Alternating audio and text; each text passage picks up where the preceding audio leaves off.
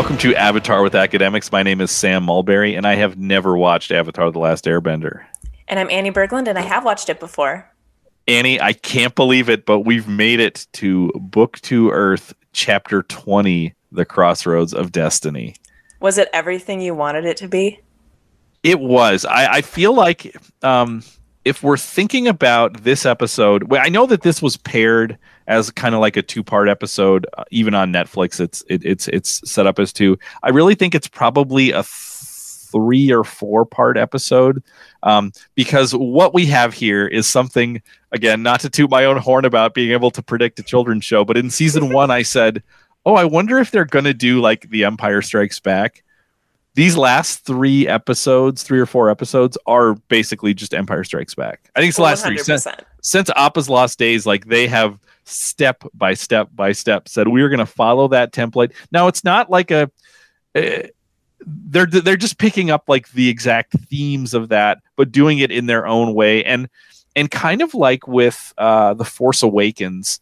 It's sort of a retelling of A New Hope, but they shift the characters of like, well, who is the one who represents this? And it's not like there is like a Luke and a Han, but it's like, oh, like this character is 60% Luke and 20% Han and 20%, you know, like I feel like they're not one-to-one comparisons, but they took the story structure. And actually what's cool about that is I think a lot of pieces of sort of pop culture media since The Empire Strikes Back, which came out in 1981, I think.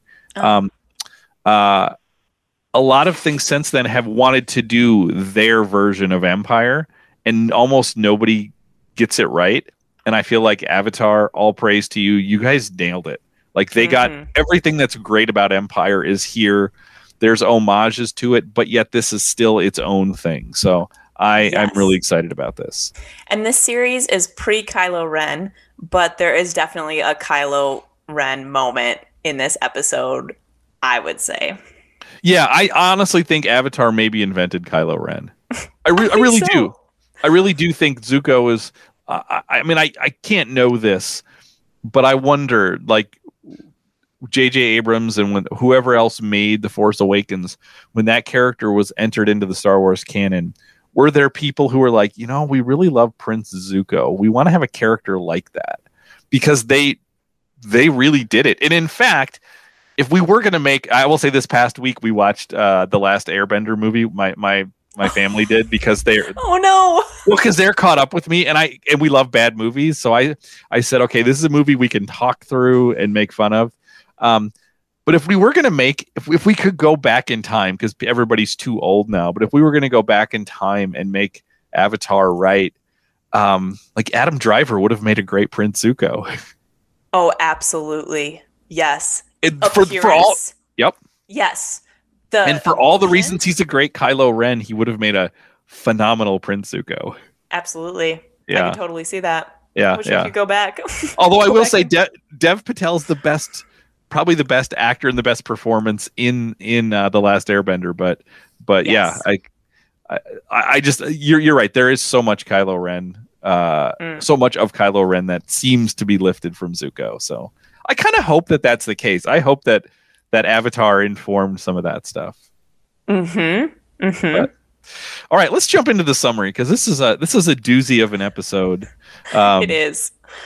All right, so we open on an ostrich horse on the prairie drinking from a brook. This is a very Avatar move. They love to open with like this small thing that seems like it's like this little snapshot of nature that seems unconnected to our story, and then over that we see Appa, the shadow of Appa, fly over, and we see Sokka and Aang are riding, and they're riding both up on Appa's head. Sokka doesn't usually ride up front, but it's like he's riding shotgun on Appa this time around.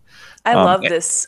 I love this first scene. I feel like it feels like the start of so many movies where it's like a cow is grazing and it's just a very like natural, beautiful scene. And then all of a sudden some strange like piece of technology passes through, or like some UFO flies over the field and it gets real. And that's like what Appa feels like in this moment. Absolutely. And this is a great pick up from where we left off last time, because if you remember in our last episode, everyone is now heading to Ba Sing Se. We talked at the end of last episode about how it's like that is the vanishing point that everyone is focused on and headed towards. So we see Sokka and Aang and Appa headed that way. So Sokka is asking about Katara. He says, like, so what kind of trouble is Katara in?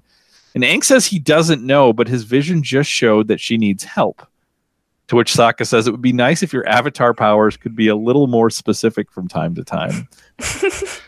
I love funny Appa or funny Sokka. I'm glad he's back. And as they're having this conversation, they hear this loud rumble, and they see something moving rapidly across the ground, and they see sort of dust raising up. And when I first heard this, I was thinking to myself, which villain is this? Because like the sort of rumble of thunder is the kind of thing where it's like, oh no, this thing is happening. But then we realize that it's not a villain, but it's a friend. Because we cut to Toph, and if we remember, Toph had just escaped from the metal like tomb she was in, being coffin kind of thing she was being carted away in. So she learned to metal bend. And now we see her speeding across the landscape, kind of on like these raised mounds of earth that are under each of her feet. And in my head, her motion looks like a speed skater. Like she's flying across. It reminds me of in the Blue Spirit when the first time we see how fast Aang can run, you know, and it's sort of like the Flash. It's like this is like Toph's version of that. Absolutely, yeah. She's like Apollo Anton Ono. Does he still skate? No, but that's actually the reference I would have made, and that's a really great like 2007 reference, which is about when this came out. So no, it's perfect. Like that's actually the way to think about it. So from there we cut to Azula, and she's addressing the Dai Li in like this dark hall, which I presume is maybe under Lake Logai, like in that kind of secret area that the Dai Li have. And we see Mai and Ty Lee are there, and they're still dressed in Kyoshi garb, but now Azula's just wearing like some kind of regular Earth Nation clothes. So she's not in Fire Nation garb, but she's no longer pretending to be a Kyoshi warrior. Although, like I said, Mai and Ty Lee are still, maybe that's just like a status thing for Azula that she's forcing them to still wear that stuff. So this is where Azula makes the first of what are many speeches in this episode. So she's talking to the Dai Li, and she says, the Earth King and the Council of Five do not trust the Dai Li. They imprisoned your leader Long Fang. Soon they will turn on all of you and eliminate you. Seizing power today is a matter of life and death. This coup must be swift and decisive. The Earth King and each of the 5 generals must be taken simultaneously. Long Fang has placed you under my command while we overthrow the government. If I sense disloyalty, any hesitation, any weakness at all, I will snuff it out. To have a coup in a children's show is a bold move, but they play it off so well. Yeah, and I actually love seeing Azula. And we'll talk. This episode is a lot about Azula's play for power and kind of her rise to power. Now we know that from flashbacks that she seems to be somebody who's always on the edges of these types of things. I mean, it appears that there was some sort of potential coup in the Fire Nation that led to Ozai usurping his brother and becoming Fire Lord. And we know that Azula seems to at least have been a witness to that, if not to have played some role in it. She definitely was kind of Lady Macbething her father into making this play. And now we see her. What I love about this is Azula is now no longer trying to be like the person trying to get someone else in power, but she's trying to grasp it herself. And that's a big theme in this episode. So as she says this frightening thing about snuffing out hesitation and weakness, she pauses in front of and stares at one member of the Dai Li who has like a scar on his face, kind of like stitches. And he has a very concerned look on her face, or on his face. And I just made note of that face because I'm like, oh, I bet we're going to see this guy again. They made it a point of like giving him this scar so that we could recognize him later, because all the Dai Li kind of look the same. a little bit because they're all in the same uniforms. You don't really see much of them, but they made him look very distinct in that way. So then she dismisses the Dai Li, and we see Ty Lee and May serve tea and compliment Azula. And Ty Lee says that she was pretty and poetic and scary in a good way, is her description. And then May says, that's right. And then May says, I thought you were going to make that one guy pee his pants. And this show has like just like a dusting of potty humor throughout it. You know, like you talked about sort of the like, you know, 7th grade boy humor, and I feel like like May is here to provide just a little bit of that. It's just enough. Yep. I think like a sprinkle of potty humor is enough. That's right. I think in season 3 they're going to have one episode that's all potty humor, just to like just as a formal experiment to see how much can we put in an episode and still make it work. I don't really think that's the case. So Azula comments that there's still loose ends to her plan. She says the Avatar, my brother, and my uncle. So we know now she has this coup she's preparing. She has the Dai Li at her command. And now she realizes there's a few other pieces on the board. If we're thinking about Azula as a chess player, right? She sees her end game, but then there's a few pieces on the board she needs to deal with. From here, we fade to the people she was just talking about, Iroh and Zuko, and they're approaching the palace to serve tea to the Earth King. Remember last episode, they were invited to the palace to serve tea.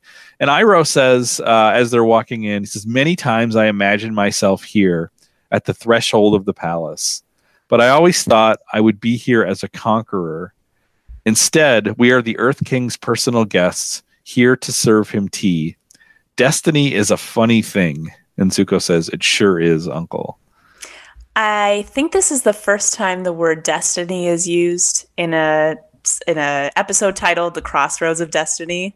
And it's super interesting to think about what are the crossroads of destiny in this episode, because I think almost every character has one, right? Like here we have Iroh, who thought that he would be in this place and he imagined it his whole life as a conqueror, but instead it's as like a humble refugee who worked his way to earn this spot in front of the king. And then you have the destiny of Zuko that's much more out front and in focus for really like the last half of the season.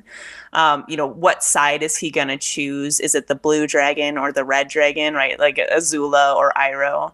And then you have Aang, who's like facing these destiny of, do I choose even like a more human path and like choose to love and have happiness, or do I choose power and control, especially as my role as Avatar? And it's like all of these different, I mean, like we could go in more depth. I'm sure Momo has a crossroads of destiny in this episode that we just aren't aware of. Maybe that's not as obvious, but I think the first time I watched it, I was curious if that just had to do with Aang, but I think it's much more than that. Yeah, definitely the title sort of makes you ask the question of who is at these crossroads. And as you point out, sort of everybody is, and even in a wider sense, the world is at a crossroads in destiny, right? We're going to see the Dai Li itself have to make a choice in this episode. And Azula points out they're sort of weighing their options, right? We'll get to that scene in a little bit. And even the fate of the world is at a crossroads, right? The fate of the Earth Kingdom is at a crossroads. You know, there's a lot of sort of fate and destiny swirling around this episode.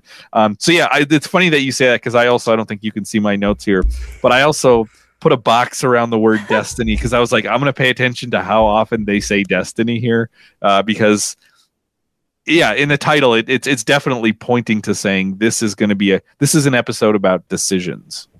Yes, and you could so easily see how if one thing shifted or changed, how the whole story would be fundamentally different. Mm-hmm. So we'll get there towards the end of the episode, but definitely in the last like 5 minutes, there's a lot happening, and the weight of the world is on it.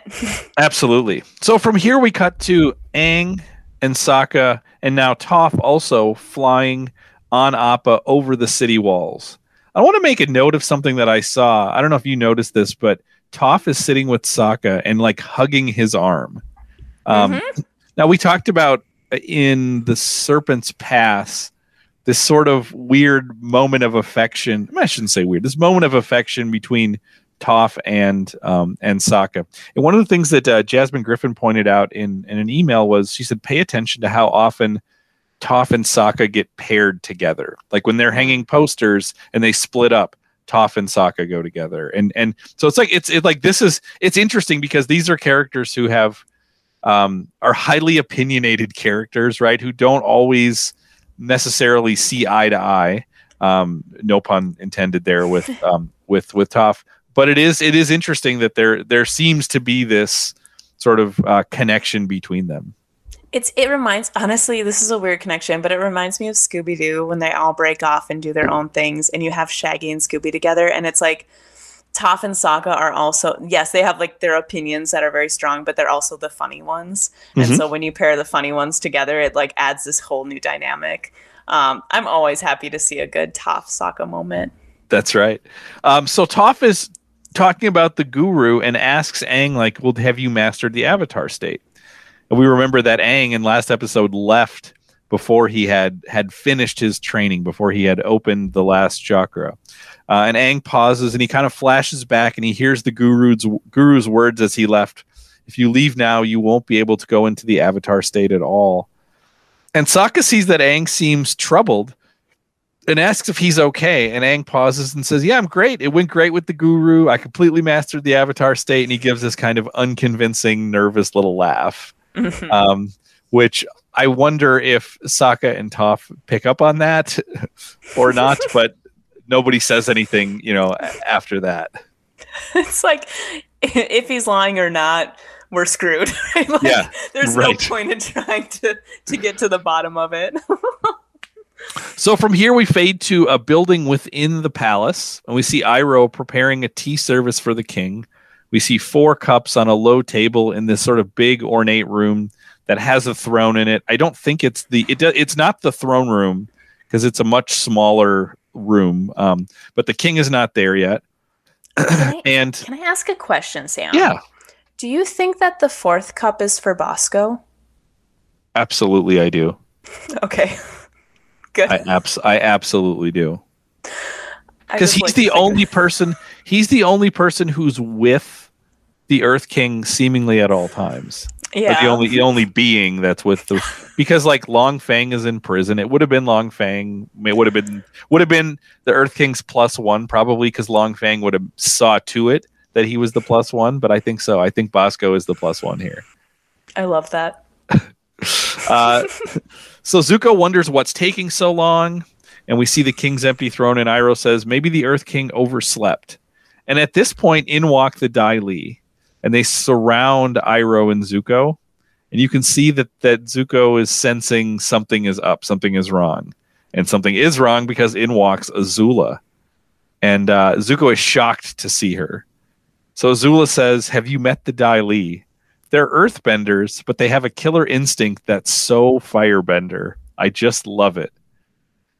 And at this point, Iroh picks up a cup of tea and says, did I ever tell you how I got the nickname the Dragon of the West?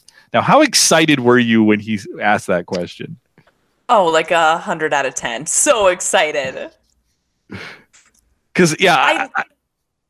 I mean, you just don't.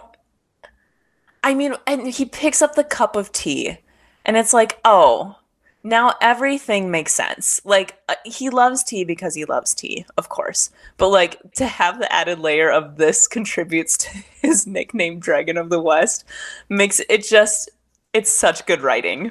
Yeah. And I was just excited because I'm like, either I'm going to get a story. He's going to, like, kind of monologue here to try to buy time. And I'm like, I'm into this story. Or we're going to get a demonstration. We're going to get one of the two. And it's interesting because when we ask this question, Azula says, I'm not interested in a lengthy anecdote. So it's like she knows potentially he's going to be monologuing. And Iroh says, well, actually, it's more of a demonstration.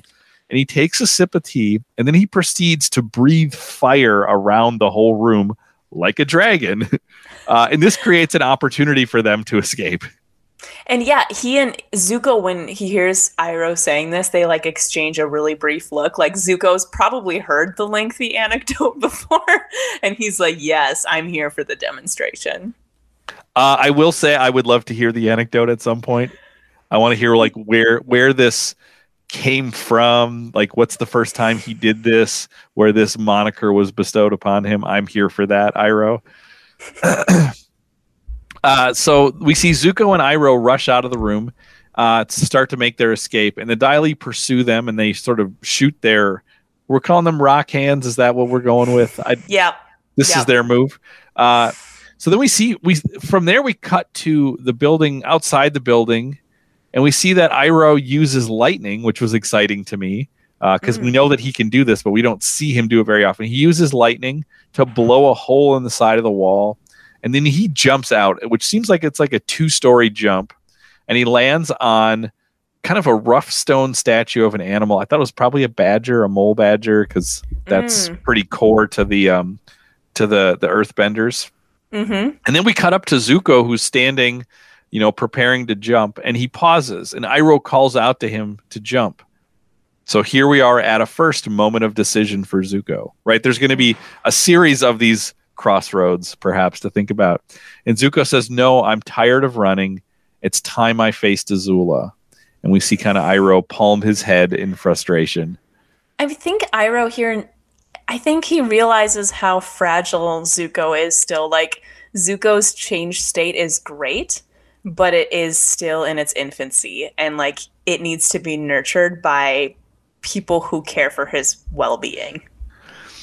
Yes, and at the same time, if I'm thinking about Zuko, like this is also, it's tough because like in some ways this is a sign of maturity to be like, I'm tired of running, I need to face the problems.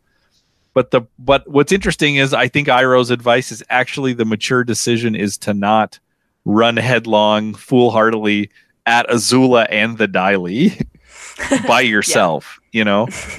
So yeah, it's tough because like there's a level at which I'm proud of Zuko for not running, for standing his ground, but probably not the move he should make at this point.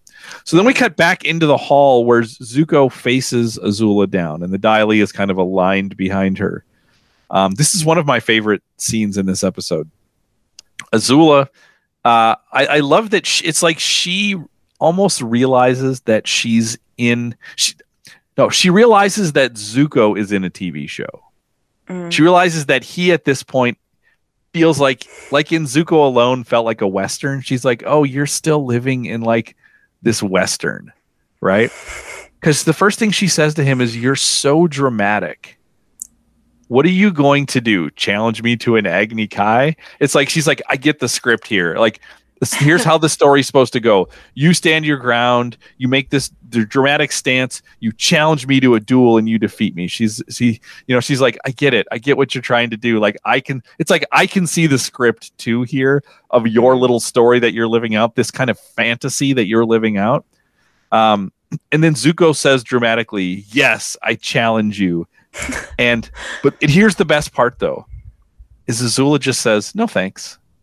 Because this is what real power is. Real power is realizing, like, I actually don't need to bow to these conventions that say, oh, my honor is at stake if you challenge me to an Agni Kai. She's like, I've already told you that's what you're going to do. And guess what? Not interested. I don't have anything to prove to you. Yes. That and it. Go ahead.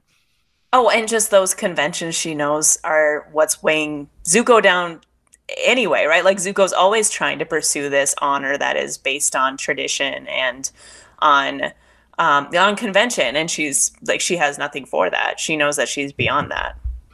And I think it points to a theme throughout this episode, and we're going to see Azula do this a few times in this episode, where she has an understanding of power that is different than the people around her, and she uses that to her advantage. She's going to do this with Long Feng too, and I mean, this is somebody who's currently grasping for the throne of a kingdom she's not even from, right? She's leading a coup against the Earth King to take the Earth throne, and she's not an Earth person, right? but she understands. She has this deep understanding of power. So like, it's a short little scene, but I think this is so powerful, right? So Zuko tries to firebend at her, and what's interesting is she doesn't do anything to defend herself. Instead, the Dai Li step in and they raise the floor to kind of create an earth wall to block it. And then they fire stone handcuffs at his feet and his hands, immobilizing him. And Azula just walks away while they arrest him. Like, again, real power is not having to even fight all your own fights. It's to get people to fight your fights for you. You know, like she has arrayed the powers of the world to bend to her will at this point. She's pretty amazing as a character, really. That's super interesting too, because this episode, also a theme that runs through it is power and control.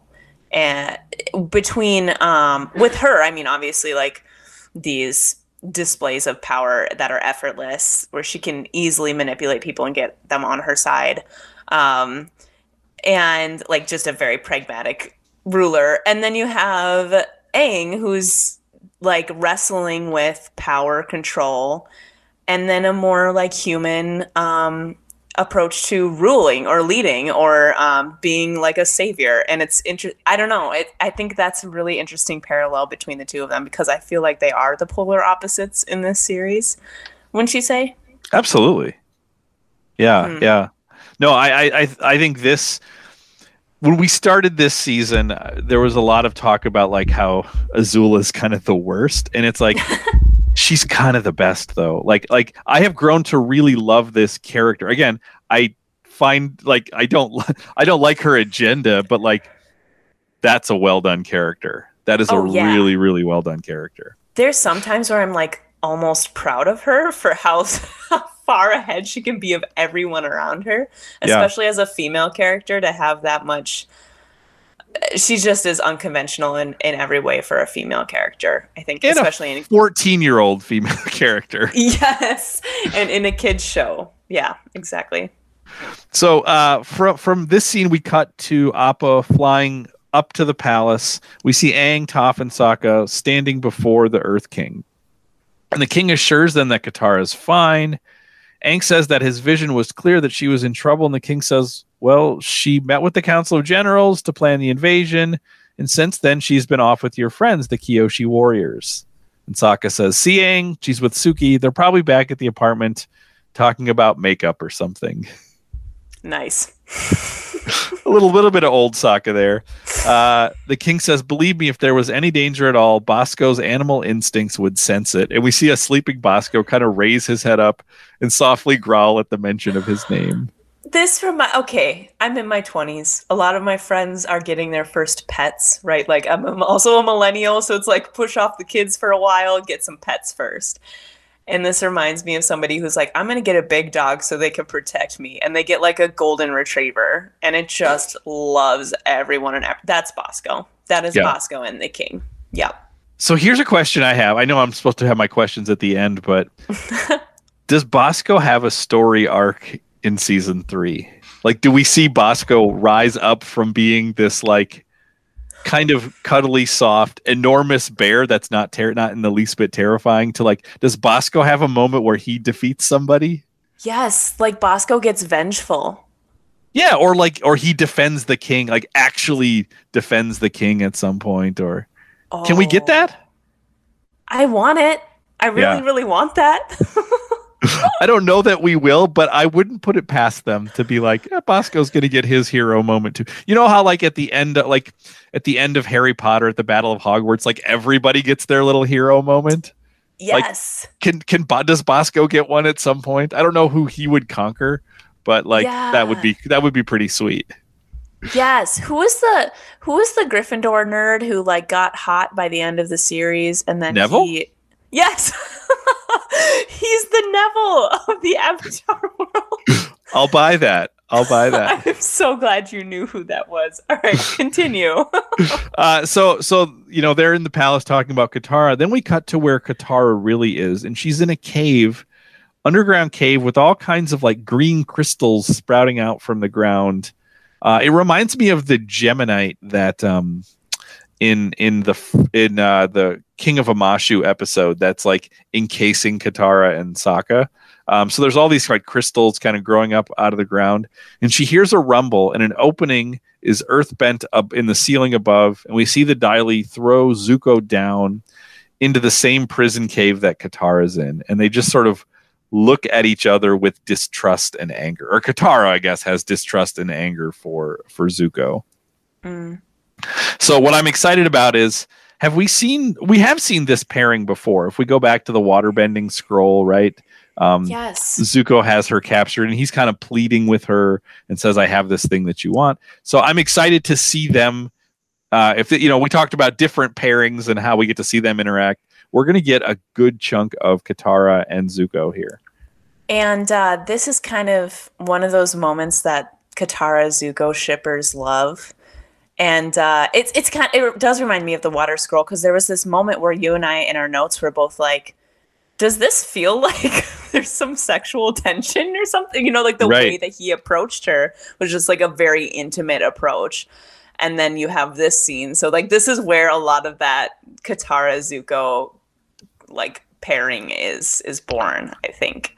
Right. No, and it is again, not to keep going back to Star Wars, but it does sort of remind me of how one of the things in the most recent trilogy is you have these like you have a different weird triangle where you have like, clearly there are people who are like Rey and Kylo, like that's people shipping that, but then you also have I am blanking on John Boyega's character's name. Is it Finn? Finn, yeah. You also have like Finn and Rey, and it's like you have and so you have like the kind of the like dark brooding bad boy, and then you have the like character who seems like only like exuberant and positive, in a kind of way, and you have her kind of in between.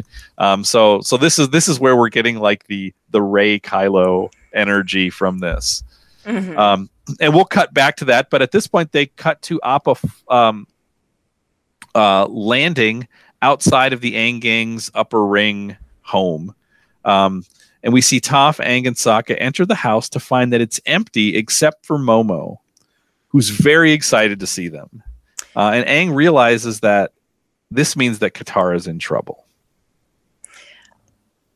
I thought this last episode I was very convinced that Momo was going to rush to the aid of Katara. But nah, he's just hanging out in the upper ring in their home. He did not do anything really courageous. Yeah, right? We're waiting on Momo hero moments. They're that. Those are definitely coming. So suddenly Toph, out of nowhere, says someone's at the door. And it's sort of this weird moment where like you don't hear the door, you just hear, because Toph can feel it. And so after she says that, we hear a knock. Then she walks to the door, and before opening it announces, actually, I know who it is. It's an old friend of mine. And she opens the door, and who walks in but Iroh? And he says, I need your help. And we see Aang and Sokka give like a startled, terrified take, and this is a commercial break. I love this moment. I love moments when a door opens and and characters who you never see together, or all of a sudden like characters you're familiar with are all of a sudden like, oh my gosh, they're together now. These are separate storylines seemingly that are now connected. It reminds me, this is a very weird pull. But now I am not a Tom Clancy fan, but in the high school that I went to, there were very few books that my school owned like multiple copies of, so like you could read it as a class. For some reason, one of them was The Hunt for Red October. So I read The Hunt for I read The Hunt for Red October in high school, and again, not a big fan, but there is this great moment in The Hunt for Red October, which I thought of when I saw this scene, where if you're familiar with the story, there's kind of parallel plots going on. There's the plot in the Russian sub, and then there's the plot with Jack Ryan, who's trying to reach the Russian sub. And these are separate things. And like the chapters cut back and forth between one story than the other, right? And there's there's a scene towards the end of the book where Jack Ryan is opening up the door to the sub, the Red October, and then the next chapter cuts like abruptly to the next chapter, and the door opens, and now you're in the Russian sub, and Jack Ryan walks in, and you're like, whoa, like they brought it all together. And I gotta say, when Toph opens the door and Iroh's there, I was like, I feel like Alec Baldwin and Sean Connery connecting in Hunt for Red October. Right? It's like, okay, we already have Katara and Zuko. Now we have Iroh and the rest of the gang. Like, this episode is amazing. This is what we wanted. It's all happening right now. So we come back from commercial and we're still here, and a shocked Aang asks Toph, you guys know each other? Like, how does she know Iroh? And Toph says, I met him in the woods once and knocked him down. Then he gave me tea and very good advice. And that's an important thing that she says there, because that idea of Iroh giving advice is going to come back. So Iroh says, Princess Azula is here in Ba Sing Se. And then Aang realizes that she must have Katara. Iroh says, she's captured my nephew as well. So then Aang pronounces, then we'll work together to fight Azula and save Katara and Zuko. To which Sokka has a major reaction. He protests and he says, like, wait, why are we helping Zuko? Why are we rescuing Zuko? And Iroh says, I know how you must feel about my nephew, but believe me when I tell you there is good inside of him. Which made me think of, there is a scene in Return of the Jedi where Luke is talking to the Force Ghost version of Obi-Wan and Yoda. Mm-hmm. I think they're both there. And Luke makes this same statement about Vader. Like, this is where Obi-Wan reveals that, like, you know, I trained Anakin and and I was wrong, right? I was wrong to do that because he went to the dark side. And Luke protests, I know there's still good in him. So Iroh is Luke here making this plea about Zuko, saying that there is still good inside of him. And Sokka says, good inside him isn't enough. Why don't you come back when it's outside of him too? But then Aang steps in and says, Katara is in trouble. All of Ba Sing Se is in trouble. Working together is our best chance. Which just got me excited. Yeah, and it's another big decision that they have to make. Like, can they trust the Dragon of the West? And, like, this is a moment that, like, all of human history kind of is hinging on, like, whether they can trust him or not. Yeah, no, it feels like this episode has within it, like, these mini games of Mafia. I mean, I feel like Katara and Zuko are playing it in the cave, and Toph, Sokka, Aang, and Iroh are playing it here. It's like, well, do I trust you? Because if I do, then we can work together. But if I don't, then I'm leading to my own demise. Like it's they're having to do those same calculations. So Iroh announces, I brought someone along who might be able to help us. And they walk out to the porch, and they see that Iroh has captured and bound a Dai Li member. And it's the guy with the scar mark on his face that Azula was in front of before. So we see Toph sort of further pins him in with Earth. And when they ungag him, he reveals that Azula and Long Feng are plotting a coup. They're going to overthrow the Earth King. And we see Sokka forcefully ask about Katara, and the Dai Li guy says that she's in the crystal catacombs of Old Ba Sing Se, deep beneath the palace. And they all run off and leave the prisoner bound on the porch. Yeah, they're just like, okay, bye. I gotta say, this actually reminded me of another scene from a movie, which is weird connections. Have you ever seen the movie Reservoir Dogs? It's like the first Quentin Tarantino movie. So there's a point where it's about all these jewel thieves, right? And they all are back at they just did this big heist that was a failed heist, and they all get back to the warehouse, and they're coming at different times. And there's a point where the Michael Madsen character, Mr. Blonde, comes in, and he says, I have a gift for you. And he drags in this police officer he's taken as a hostage for them to question. And when Iroh says, I brought someone along, and they go out and you see a guy bound on the porch, I was like, oh, he's like Mr. Blonde. Now, Mr. Blonde is a psychopath. But like Iroh's, it was like this weird little Reservoir Dogs moment that I kind of loved. Yeah. I love Iroh taking a hostage. I like that idea. Me too. He probably offered him tea and did all these nice things for him. But I really wish that they had like 5 extra minutes of this episode and just fleshed out a little bit of how Iroh got him there. You know what? Yeah, here's why they didn't show it, because I don't think this was the nice version of Iroh. I think this was Iroh doing what had to be done, because I think he's got that in him as well. So I think he, like, his Dragon of the West, Jason Bourne style programming clicks on, and he's just like, okay, we're going to do this. Now, what I want to know is, how did he get the hostage to the porch? Like, because wouldn't people see this old guy dragging a bound up Dai Li member? Like, I'm so curious. Yeah. I mean, maybe his celebrity status from the Jasmine Dragon is so high that people wouldn't, they'll let it slide. Yeah. This looks fine. This is fine. It's just Iroh, or what's his Mushi? Yeah. Well, I guess though, like, the people, I don't know how much dispersed sort of all the conspiracy stuff is. Maybe people don't know about that, and people have been taught to not question the things that they see. So maybe people are like, nope, don't want to know, don't want to say, don't want to, like, I'm happy to be where I am. So maybe that's what it is. All right, so we cut back to the prison, and we see a Dai Li member is briefing Long Feng from outside of his cell. So he says the movements of all the generals and the Earth King have been plotted out step by step.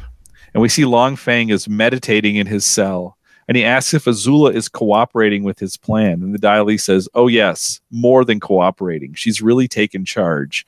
She's terrifying and inspirational at the same time. It's hard to explain. And we see Long Feng look concerned. Mike and I were watching this episode, and I turned and was like, this is kind of an overshare. Like, this guy went a little too far in his description of her. But it shows how much he is taken by her. Well, and it also shows how what Azula is going to tell us later is correct, that the Dai Li are having an internal struggle about, like, wait, who is our leader? Is our leader Long Feng, the person who's always been our leader, who's imprisoned? Or is it this dynamic, charismatic person who seems to be able to wield power with such aplomb and sprezzatura that it's like, maybe that actually is... I mean, you understand the charisma of a leader like that. Maybe that's a word that we haven't said with Azula yet, is like, she's cool, and she is, and she has charisma, where you look at somebody like Zuko. I love Zuko as a person, but he lacks the charisma of his sister. Like, it would be hard to imagine him, just his, like, his bearing and his personality, like, wielding. I could see him being a good king, but I don't know that I could see him leading the Fire Nation. Right? It seems like that requires everything we've seen about it, that it requires a kind of iron fist and a kind of ability, maybe even Machiavellian ability, to, like, align everyone around you in a particular kind of way. And it's like, I don't know that Zuko has that, but Azula has it in spades. And she talks later about this divine right, something you're born with. And it's super dark when we get there. I wrote in my notes how dark it was, what she's saying. But, she's not wrong in that she's born with this, like, impressive charisma, like you said. And it's like, that is very much a difference between her and her brother. I love how much we're both excited to get to that scene. It's so insane. All right, so we go back to the Crystal Catacombs with Katara and Zuko, and Katara is questioning Zuko. She thinks that Azula has sort of put him in here as a trap for Aang, that Aang will come to try to rescue her, and then Zuko will be there to attack. And Zuko's just silent, and Katara then keeps talking. So it's sort of like she keeps talking to him, and he's like this silent being who's just sort of absorbing the blows from her. So she says, you're a terrible person, you know that? Always following us, always hunting the Avatar, trying to capture the world's last hope for peace. But what do you care? You're the Fire Lord's son. Spreading war and violence and hatred is in your blood. And Zuko says, you don't know what you're talking about. And Katara snaps at him and says, I don't? How dare you? You have no idea what this war has put me through. Me personally. The Fire Nation took my mother away from me. And Zuko says, I'm sorry, that's something we have in common. And then we see Katara's face kind of show a little bit of shock at hearing this. This is the first time we hear Zuko mention his mom outside of just visions of his mom, or like memories of his mom, right? I don't know that he's ever really talked about it. Yeah, and it's interesting. It seems like the first time we've heard anyone from the Fire Nation talk about the effects of the war on them. They talk about the war a lot as this war is this thing that they are winning, that they're doing, that they're this campaign that they're on. But this is the first. I mean, well, actually, it's not the first time. It's the second time, because the first time is what leads to Zuko's banishment. He points out, you can't just throw these people out there to die, right? So he's talking about the collateral damage of waging this war in this way. And now he's pointing to say, well, this war has taken something else from me too. It's really interesting thinking about, especially when a lot of people will talk about this series in terms of some of the East Asian dynamics, especially in 20th century history.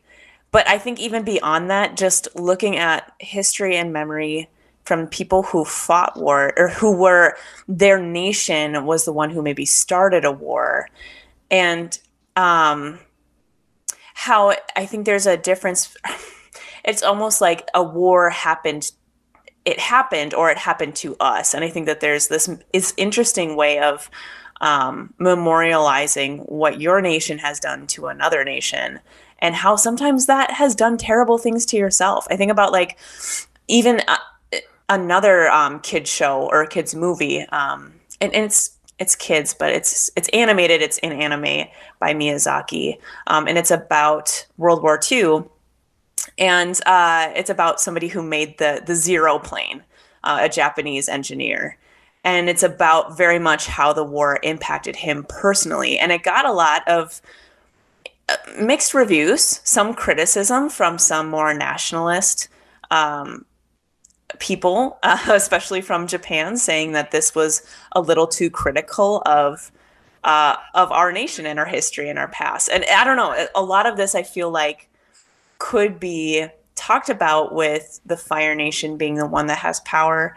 and authority and really had started the conflict and continues to wage it on. How is that impacting everyday people? Not even just royalty like Zuko and Azula, but even others within their nation. Well, and I don't want to be too Wan Shi Tong here, but we also only know that the Fire Nation started this war from people who are not in the Fire Nation. Like, we don't actually know, like, I mean, we hear that Katara voiceover so many times, then the Fire Nation attacked. It's like, but history's longer than that. Was there something which spurred that attack on? Because we do know that there was the time of Qin the Great, which sure seemed like this empire that was spreading. It's like, and I don't know if that spread beyond the Earth Kingdom, or if Qin is somebody who just sort of like Charlemagne maybe like brings together all of these disparate Earth Kingdom tribes into this big kingdom, or was he imperial in other kinds of ways? But for people like Kyoshi, right, that was imperialism within the Earth Nation. And we also know that the Avatar during the rise of the Fire Nation was a fire avatar. Like, Roku is trying to sustain this world peace during this time too. Yeah. So much nuance in this show, Sam. Well, and it's the kind of thing where I don't know if we're going to get that history, but I think it's worth thinking about, because I think you raise a really interesting point, which is almost nobody talks about war as something that they started. It's because nobody wants to go to war, or no one, you wouldn't express the thought of wanting to go to war. You're doing it out of a kind of necessity to say, like, well, our hand was forced. Even the Germans in World War II would say, well, our hand was forced by these restrictions coming out of the Treaty of Versailles. And so we didn't want to do this. You guys made us do this, you know? And it's like, so like I'd be curious to take a class on this war taught at Ba Sing Se University, although they don't talk about the war there. But also, I'd love to take a class on it taught whatever the Fire Nation capital's university is. I would love to see their perspective on like what are the origins of this war. Yes, and to take those side by side and just see how they're talked about, for sure. Yeah. So then we're back outside the palace, and we see Appa, Sokka, Toph, and Aang, and Iroh, and they're looking for the crystal catacombs. And we see Toph is like has her hand to the ground, sort of feeling what's underneath her, and she senses this ancient city below the ground. And starts to earthbend, and she says like it's really deep down there. Now, what's interesting is, at first I thought like, well, that's weird that there's like this ancient city beneath this. But then I think about, and I'm sure this is true in lots of places, but I'll just mention a place where I've been. Well, actually, both of us have been, but I don't know if you went here. When you were in Paris, did you ever go to the thing underneath Notre Dame? No, I didn't. So, if you can picture Notre Dame Cathedral, there's like this big square in front of it, right? A kind of open square where people do whatever. I forget if they call it the crypts or the catacomb or something else. The crypt would be catacombs. Inside. It's the catacombs, yeah. Yeah. You go down there, and there's like the part of like the ancient city of Paris that all of this stuff is built on top of, and like so this made me think of that as like, oh, this world is, like we were just saying, this world is very old, and there's an older world underneath this world that we see, which itself is probably, Ba Sing Se is probably really, really old, but there's another history beneath this, like literally beneath it. Mm-hmm. So, so they decide they need to dig for this, and Sokka suggests that they split up. He says, Aang and Iroh go dig down to find Katara and Zuko, or as Sokka refers to him, the angry jerk.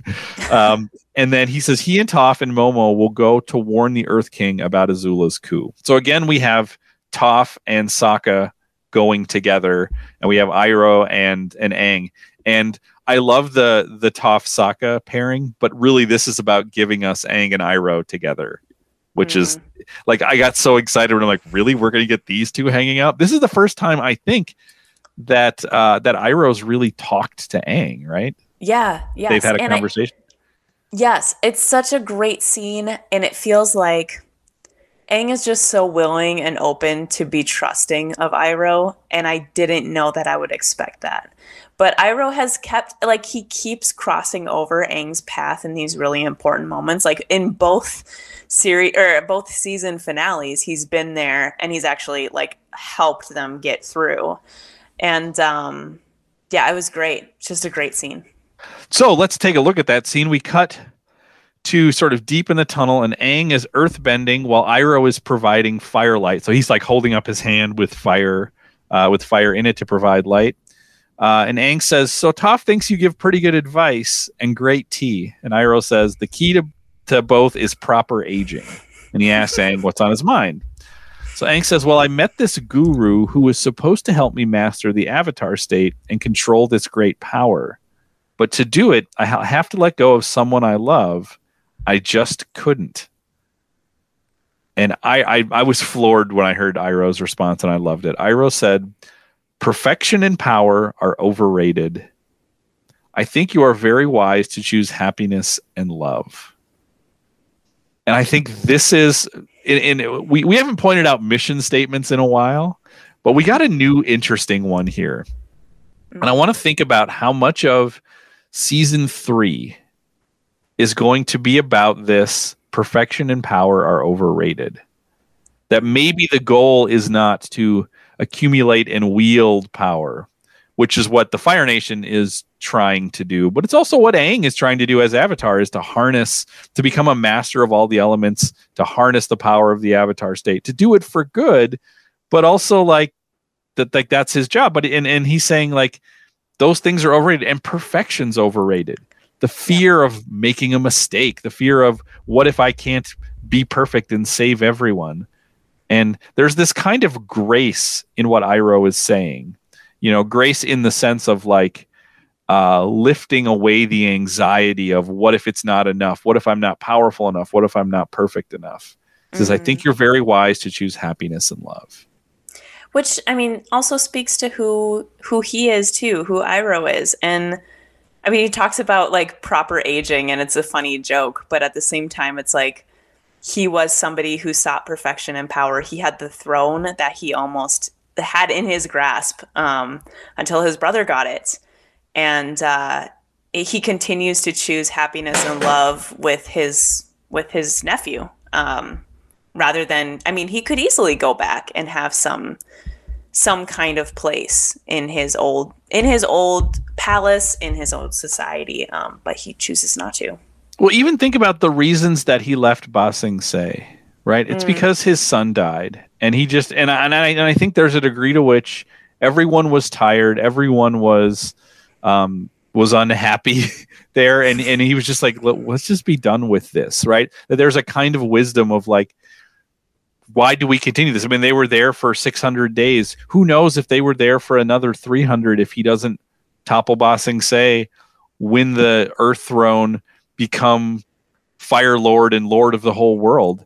But maybe power's overrated. I mean, maybe that's one of the things that he learns, is that with power comes this kind of loss too, potentially. So, yeah. And when he offers this grace to Aang, and it also makes me think about Iroh with more grace too, because there's points where you and I have both expressed this season where we're like, Iroh, why did you do that? Like, that was a misstep, or aren't you not evaluating correctly the situation around you? But it always is out of his pursuit of happiness and his pursuit of a loving relationship with his nephew. And like, that is why he went to the king. Like, it's out of this happiness, this like dream that he has for himself of making something beautiful and good and being able to give it to somebody, even in another society, another culture different from his own.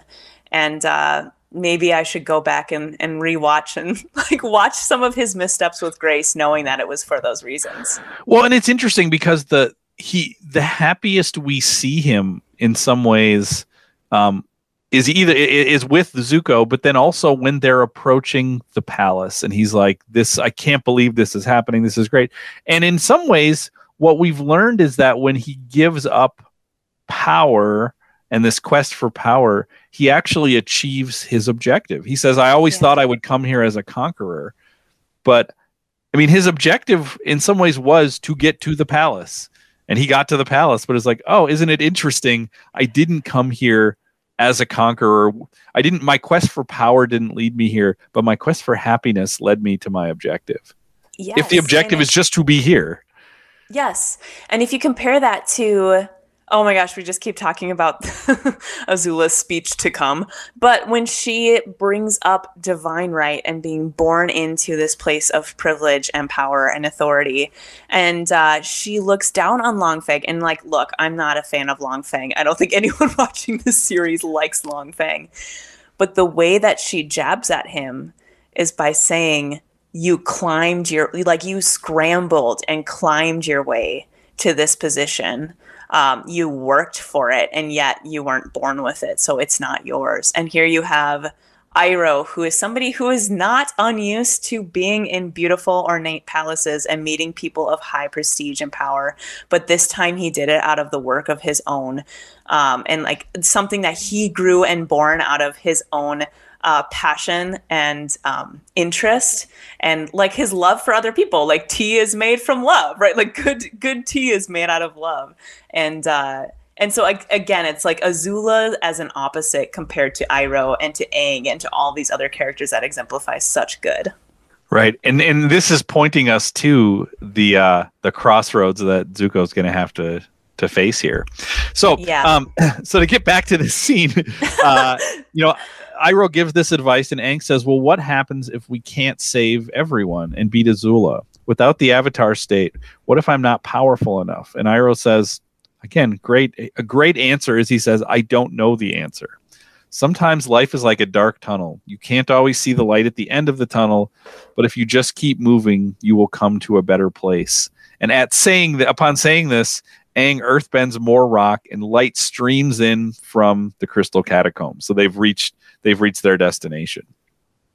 So then we cut back to the palace, and Sokka and Toph are, that would be their couple name, would be Safa. Sokka and Toph are walking up the stairs, and they see General Hao, and they hide so they can spy on him. And they see 3 Dai Li swoop in and arrest him. They like fire the like metal cuffs on chains, and they arrest him. And Sokka realizes that the coup has begun, so they rush to the palace. They rush into the palace to try to warn the Earth King. And from here we get something that doesn't happen a lot in Avatar, but I love whenever it does, is we get a montage. We get a montage of 4 other generals getting captured in metal chains and arrested by the Dai Li. And this reminded me of, are you familiar with the 1972 film The Godfather? Yes, but I have never seen it. Okay.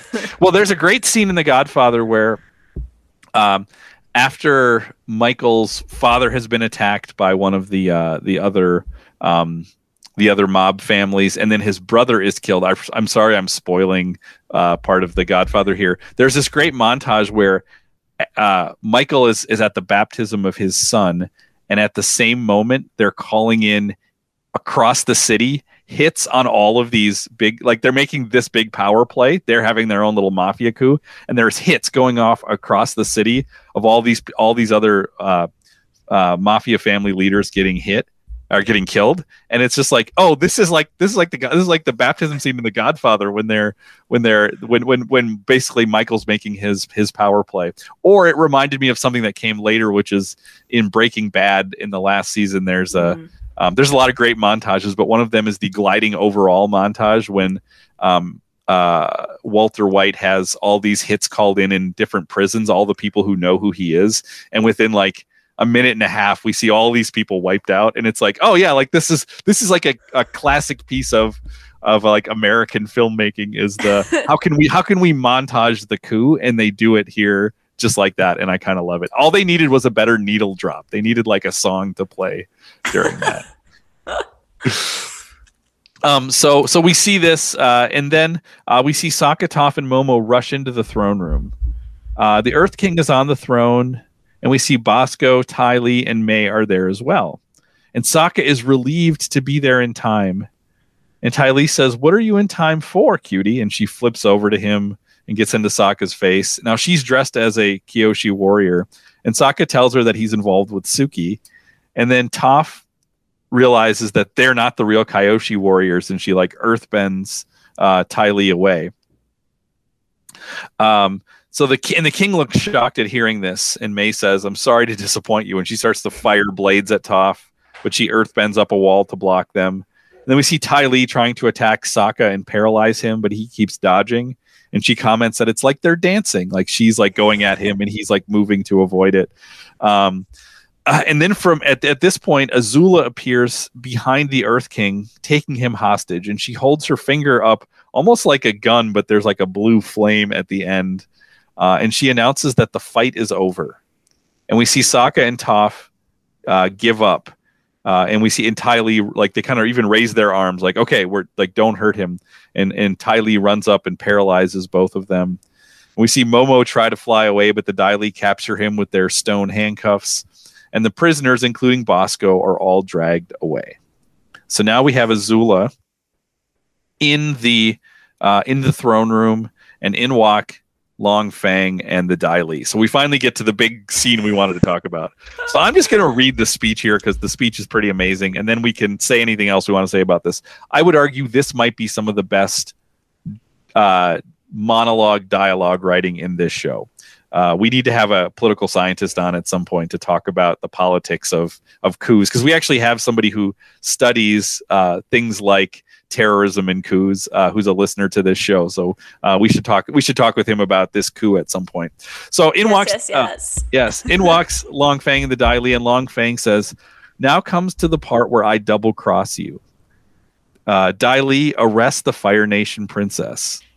And we see that no one moves. And he repeats his order and says, "What's wrong with you?"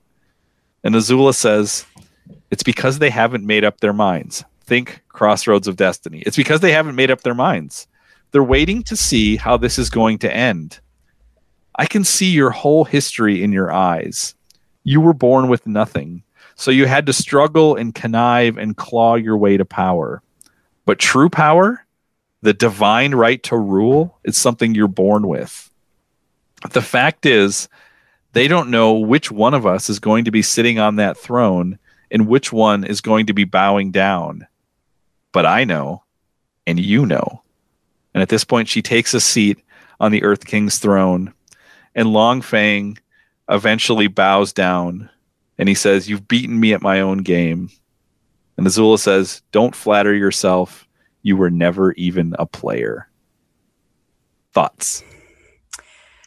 I think this speech, I could have seen herself or seen as Azula practicing in the mirror to say this exact thing to Zuko. Like, this feels like something she could say exactly to him.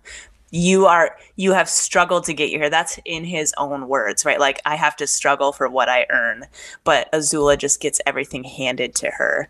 And she would see that not as some kind of place of privilege, but as something that is a divine right, like a theocracy. It is wild, Sam. I also love the comment at the end, because it's, for one thing, it's just like kind of a really cool thing to say. It's a great line to say. Don't flatter yourself. You were never even a player. But it also mirrors what the scene she has with Zuko when she says, "You're so dramatic. What are you going to challenge me?" And then she's just like, "No, thanks." Right? Like, she's saying like, no. This isn't the time for you to make this great speech about how you almost, she's like, you didn't almost have anything. You you were my puppet this whole time and you didn't even know it. And she's, and she, again, she's just not bowing to the conventions, because regardless of how you feel about her, she has such a powerful, I'm trying to not use the word powerful. She has such a robust understanding of power and how it's used, how to use it, how to wield it, what it really means. And she's surrounded by people who, I mean, it's condescending of her to sort of say like, you guys don't even deserve power. You don't even know what power is. But she's kind of right. She's like, you guys think what you're doing is like politics and power and scheming. And she's like, I've seen real power. You don't even know what you're trying to do. You would, if I gave you the throne right now, you wouldn't know what to do with it. But she's like, but I do. I mean, the greatest line is when she says, they're waiting to see how this will end. Who's going to be sitting on the throne? Who's going to bow? They don't know, but I know, and you know. And it's just like honestly, that's Oscar reel kind of stuff. It's great writing. The delivery is fantastic. Like, this is as good as any great scene from Game of Thrones. This is as good as any great scene from many, many movies, right? This is an apex moment for the show. Yes, and she's not wrong about any of it. And I think about even what Iroh has said to Zuko in the past, like if we are thinking about this as a speech she could have said to Zuko too, about the Fire Nation throne, like Iroh has said to Zuko, you don't have a plan. Like, you think that once you get something in your hands, then you're set, but you don't know what the next step is. But Azula is somebody who does always know that. She always has something planned out beyond just the moment when she gets what she wants. She's not wrong. The other thing I love is that this scene is preceded by the scene where Iroh says perfection and power are overrated. Right? So we get these two messages just juxtaposed, laid right side by side, right? Like, wisdom, this maybe higher thing, right, is telling us that perfection and power are overrated, that happiness and love is the thing that matters. And then we see the purest expression of power. It's awesome. Yes. It's so good. And the clearest lack of love and happiness too. Like, she is a character that does not have those things. Right. Yeah. So from here we cut to the Crystal Catacombs, and we have Katara and Zuko. They've had this breakthrough, maybe thinking about both of their mothers. And Katara says, I'm sorry I yelled at you before. It's just that for so long now, whenever I would imagine the face of the enemy, it was your face. And we see Zuko touch his scar. And he says, my face, I see. Katara says, no, it's not what I meant. Zuko says, it's okay. I used to think this scar marked me, the mark of the banished prince, the cursed to chase the Avatar forever. But lately, I've realized I'm free to determine my own what? My own destiny. So we have little bells going off there. I'm free to determine my own destiny, even if I'll never be free of my mark. And Katara says, maybe you could be free of it. I have healing abilities. And Zuko says, it's a scar. It can't be healed. Katara says, this water is from the spirit oasis at the North Pole. It has special properties, so I've been saving it for something important. I don't know if it would work, but so when we see her like reach up to touch Zuko's scar. Thoughts on this scene? I don't know that we've ever seen someone touch his scar except for him. Where he didn't react, because we saw Song tries to do it and he like jumps back, right? Right. And here we have Katara actually physically touching his face. Yeah. Interesting. And speaking of destinies and choices, we're seeing Katara wrestling with a choice here too, right? Again, it's this mafia game of do I trust this person, but she has I think what I referred to in the first episode of this season as Chekhov's spirit water, right? Like at some point we're going to see that come into play, and now she pulls it out for the first time this whole season, 20 episodes later, and she has this choice of like, do I use this for Zuko, to heal Zuko, right? And it's clear this is what she's willing to do. This is what her plan is. And just at this moment, as she's about to make this choice, another choice walks in the room, right? Because the wall of the cave blows open, and in walk Aang and Iroh. And Katara turns from Zuko and runs to Aang and gives him a big hug. And we see Aang look on at Zuko with distrust as Iroh comes up and hugs his nephew, and we have a commercial break. So we have this like crucial moment. We walk right up to this moment, and then Aang shows up, and it sort of breaks the spell of that moment. Yeah. The first time I watched this series, I had really wished that it had been another minute and that she could have healed that for him. But you're absolutely right that this is only a certain amount of water she has, and it will become very crucial. So we come back from commercial. Zuko says, Uncle, I don't understand. What are you doing with the Avatar? And Aang jumps in and says, we're saving you. That's what. So we see Zuko start to rush at Aang, but he's held back by Iroh. Iroh says, Zuko, it's time we talked. And then he says to Aang and Katara, go help your other friends. We'll catch up with you. We see Aang bow to Iroh as if he is, a master, right? And they run off. And Katara, as they run off, Katara pauses to look back at Zuko before leaving. And we have this one last moment, like it's like a fleeting moment where she's contemplating choice, I think, right? And thinking about that moment, processing it, thinking about, well, do I go back and do this thing that we were about to do? So then Iroh says to Zuko, you're not the man you used to be, Zuko. You are stronger and wiser and freer than you have ever been. And now you have come to the crossroads of your destiny. So here we have like, they're just saying the episode title, right? And so if you were unsure of who's at the crossroads of destiny, we at least know that Zuko is, because Iroh is telling Zuko and us he is at the crossroads of his destiny. He says, it's time for you to choose. It's time for you to choose good. So what's interesting, if we're thinking about scene after scene after scene, in the last scene, we saw Azula say to the Dai Li, basically, she's saying that they're weighing their options. So she's sort of like saying, you guys have a choice. But then she's also telling them, and here is your choice. Right. And here we have Iroh saying, Zuko, you have a choice. And then he's kind of telling him, this should be your choice. Choose good. I think that's very interesting to think about. Like, but also thinking that, Zuko is at this moment of choice. And I'm always fascinated by moments of decision, moments of choice, because we tend to think of them as all or nothing propositions. It's like whatever Zuko chooses right now, that is just his choice from here on out. But that's not how life works, right? Yeah.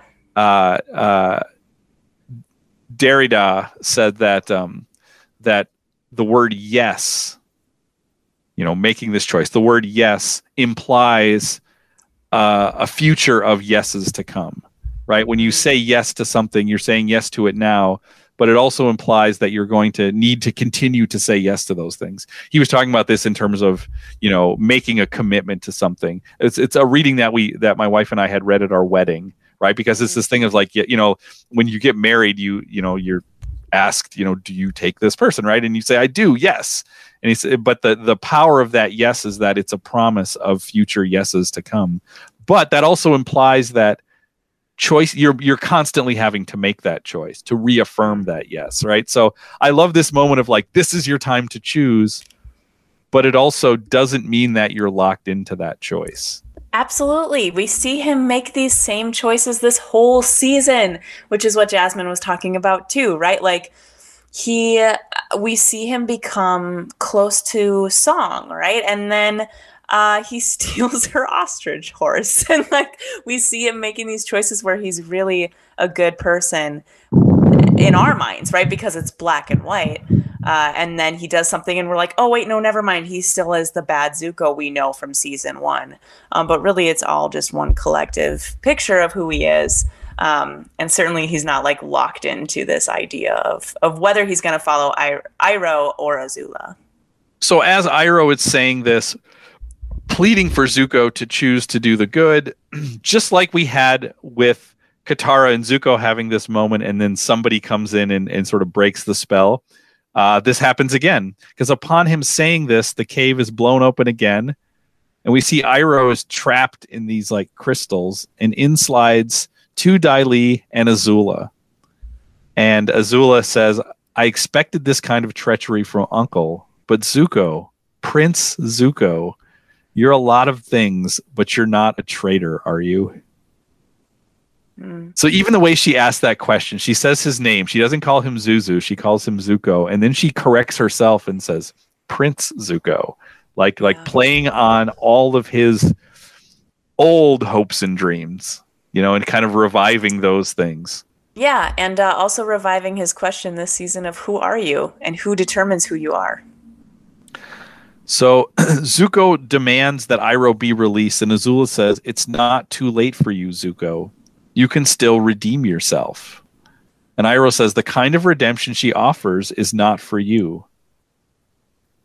And Azula says, why don't you let him decide? Which is, again, interesting. It's like Iroh is telling him you have this choice to make, but then he's like, but this is the choice. And Azula's like, oh, I am going to weaponize choice right now.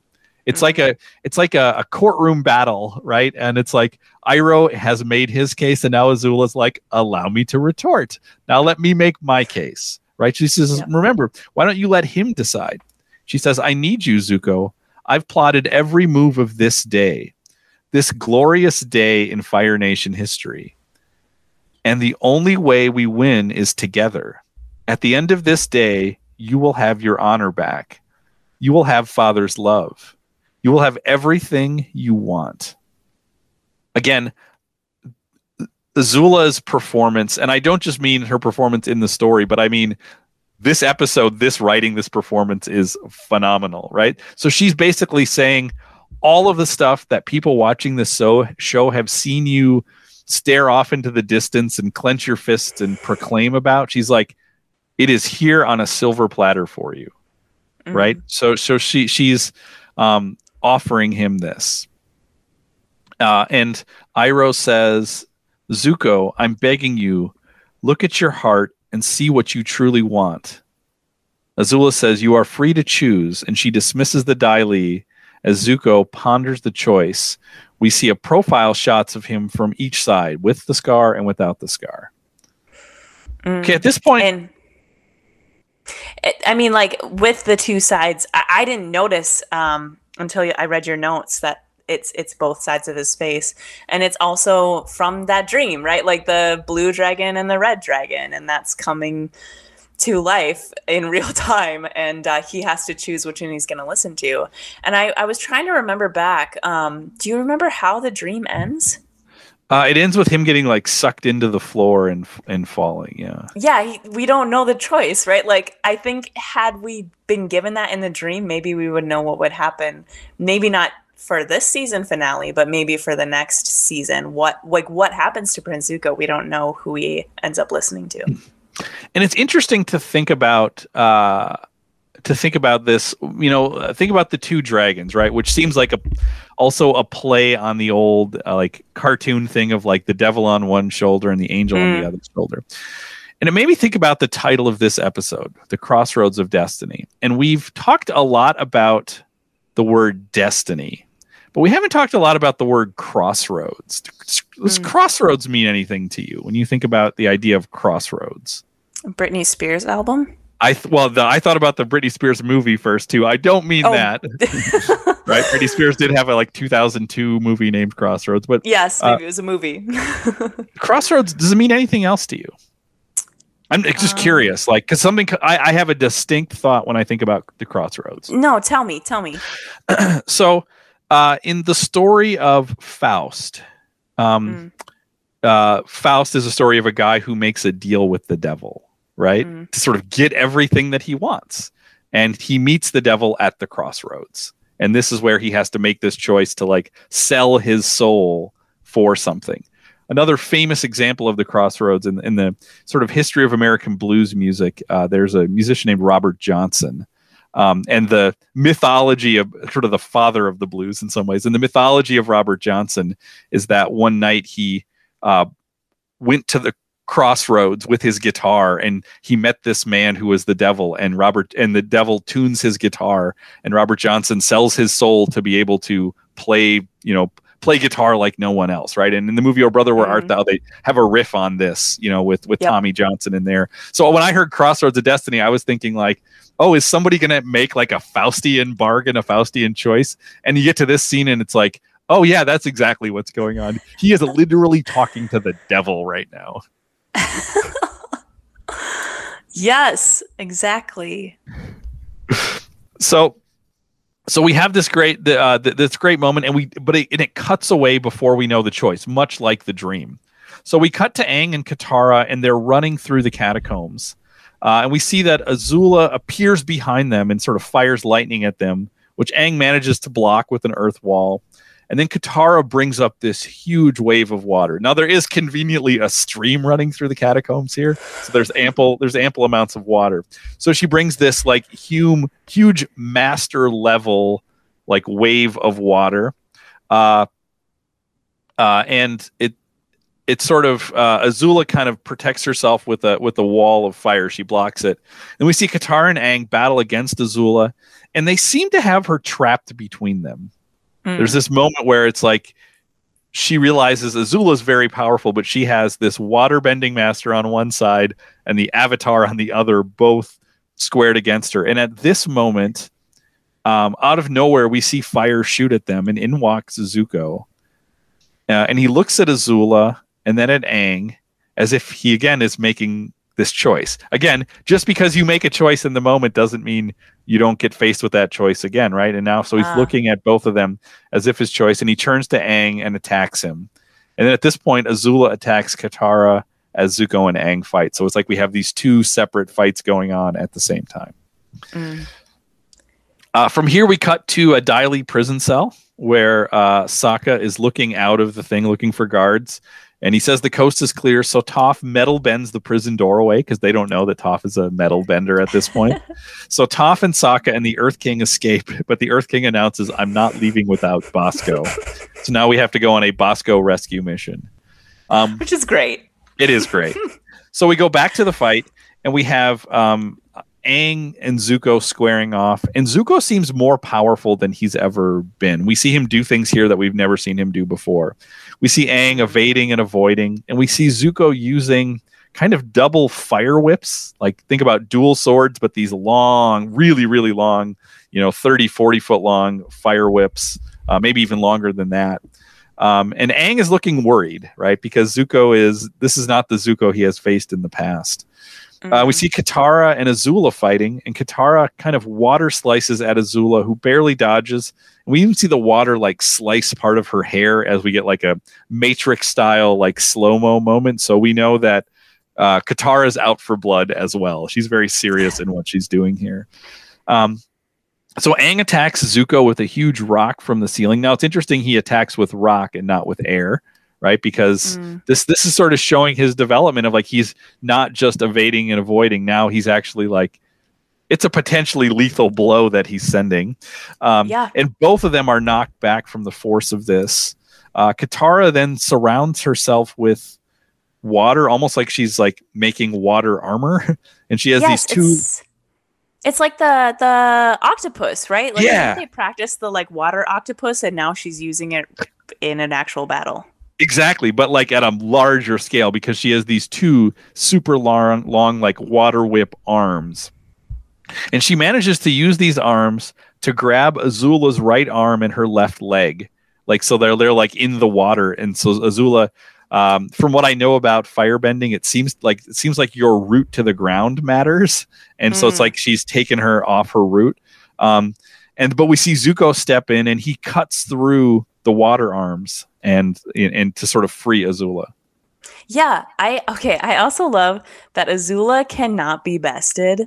Like anyone who ever gets away from Azula is either running away or it's when there are a large group of people that are confronting her at once and she knows she's beaten, right? But like, I love that Katara had her. Like Katara actually beat her one-on-one.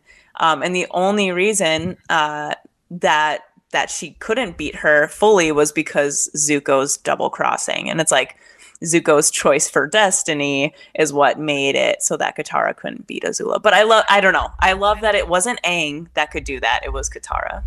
And it's especially painful because of the what we've had previously between Katara and Zuko to see him now like free his sister and put Katara in peril again. You know, after she's already sort of kind of done what seemed impossible and defeating Azula. So we see Aang then, as this is going on, he kind of stumbles out of the pile of debris, and Azula rushes to confront him while Zuko and Katara fight. So it's like they switch dance partners, and now they're fighting the other one. And they're both sort of using these massive fire whips and water whips to fight each other. And Katara says, "I thought you had changed," and Zuko says, "I have changed." So he's made his choice. He's definitely leveled up in terms of power somehow in the last few minutes, it seems like even. I mean, yeah, like when you choose power and control over love and happiness, maybe that's what happens, right? Like setting aside the love of Iroh even, and then being able to get to this part of him where he doesn't have any connections, right? Like he just wants what he wants. Yeah. So we see Aang and Azula face off, and Azula uses her firebending kind of like jet propulsion to fly at Aang. She's like firing behind her to push her forward. And then we see Aang bend the crystals around him to create kind of like crystal armor. He kind of looks like a crystal version of Mega Man or something. Like it's a cool look for Aang. And they fly at each other, and when they meet, Aang's armor is sort of broken, and he flies back against the rock wall, kind of like Azula has defeated him at this point. He seems kind of knocked out. So then we go back to the throne room, and we see Mai and Ty Lee are with Bosco, and Ty Lee is trying to teach Bosco how to do circus tricks, how to like walk on his hands or front paws. And out of nowhere, we see her arms and legs are earth bent to the ground, like the ground comes up and grabs them, and we see Bosco start to applaud. It's like, oh, that's a great trick what you just did. And in walk Toph, Sokka, and the Earth King. Toph raises a rock to attack Mai, and she just kind of waves them off and says, "Just take the bear." And then we see the king run and embrace Bosco. Again, I love Mai's energy. She is kind of, it's like she wanted to get out of Omashu, and she's along for the ride, but she's like, I'm not going to break a sweat for this. Like, I'm here protecting this bear. This is stupid. Go. Which leads me to go back to Bosco has an important role to play because it means that the rescue of Bosco needed to matter. So Yes. Bosco may someday save the world, and it's going to be because of this moment that it's like it was so important that they save Bosco. This was Bosco's crossroads of destiny. Okay, we'll go with that. So we go back to the catacombs, and we see Zuko and Katara continue to fight. And Azula, who just knocked out Aang, jumps in to attack Katara as well. We see that Katara is knocked back, and now we have Zuko and Azula, and they hear this loud rumble as a revived Aang flies at them. And he rides on like this ball of earth, almost like the air ball that he normally is on, but it's like earth. And he rides there to attack them. And at the last minute, a Dai Li agent flies in and earthbends Aang off the rock ball. And suddenly we have hundreds of Dai Li stream into the room. So we see Katara is surrounded by Dai Li, and she's prepared to fight. And Aang is facing a phalanx of Dai Li, as well as Azula and Zuko. And he looks over at Katara and is concerned. It's like it's almost like he's imagining, like, okay, maybe I can handle myself here, but we can't protect each other, and maybe I can't even handle myself. Like, he's just like, we are at this crisis moment, and he's thinking about this person that he loves, who's in danger, right? And this was the whole point of him coming, was to sort of protect her from danger. So at this point, we start to hear voices in Aang's mind. So he's speaking to himself. He says, "There's too many," and he hears the voice of the guru say, "The only way is to let her go." So we hear Aang say, "I'm sorry, Katara." And it's like he walks back and he earthbends a cocoon of crystals around himself. And he goes into his like meditative pose, kind of lotus position. And he finds himself back on what you described as like the Stardust Trail up in the cosmos, as he's approaching the massive avatar state image of himself from the last episode. And we see his tattoos start to glow. The crystal cocoon starts to glow.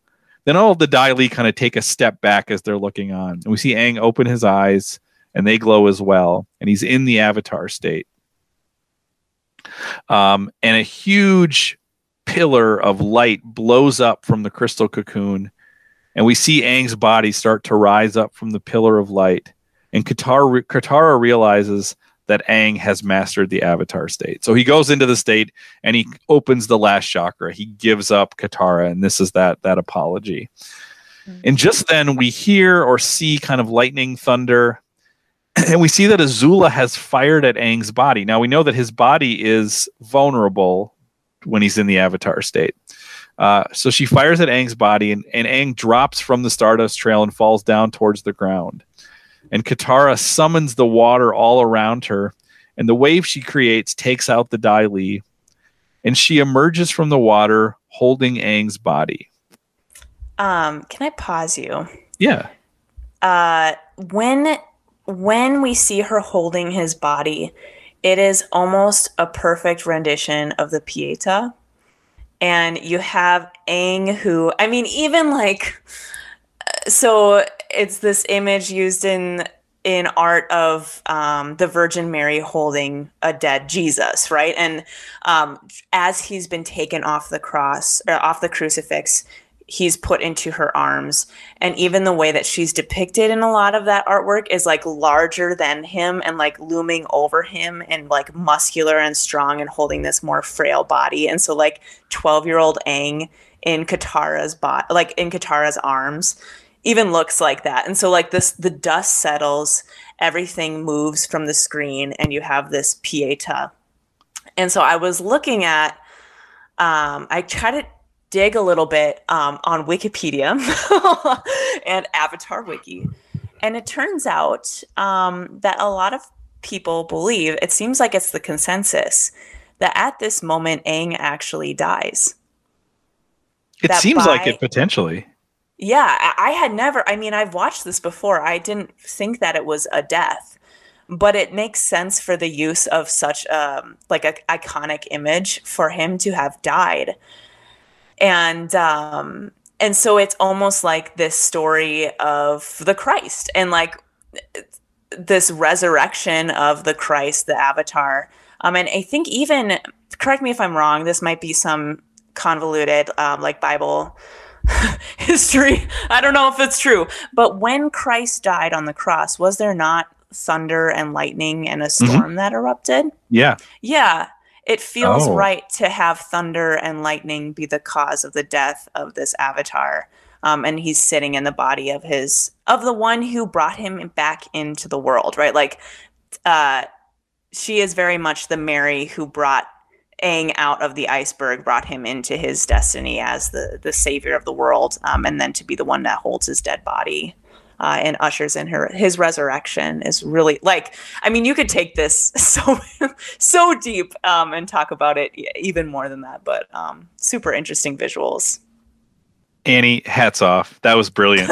No, really, like even when you mentioned the Pietà, I'm like, oh, how did I miss that? I'm like good at finding Pietàs, and you found that, and then but like I hadn't thought of Katara as like, in essence, like giving birth to Aang, this like rebirth to Aang out of the iceberg, and this whole story, she has been sort of a mother to him in that kind of way, and yeah, I definitely had the death and rebirth thought, because we know if he's that vulnerable and he gets hit by lightning fired from Katara or from Azula, like it's gonna do some real damage, and everybody seems really grave after this, as we'll see going forward. I mean, it's almost like even in depictions of the Passion, it's like you have the moment of the death and it's like time stands still for a second.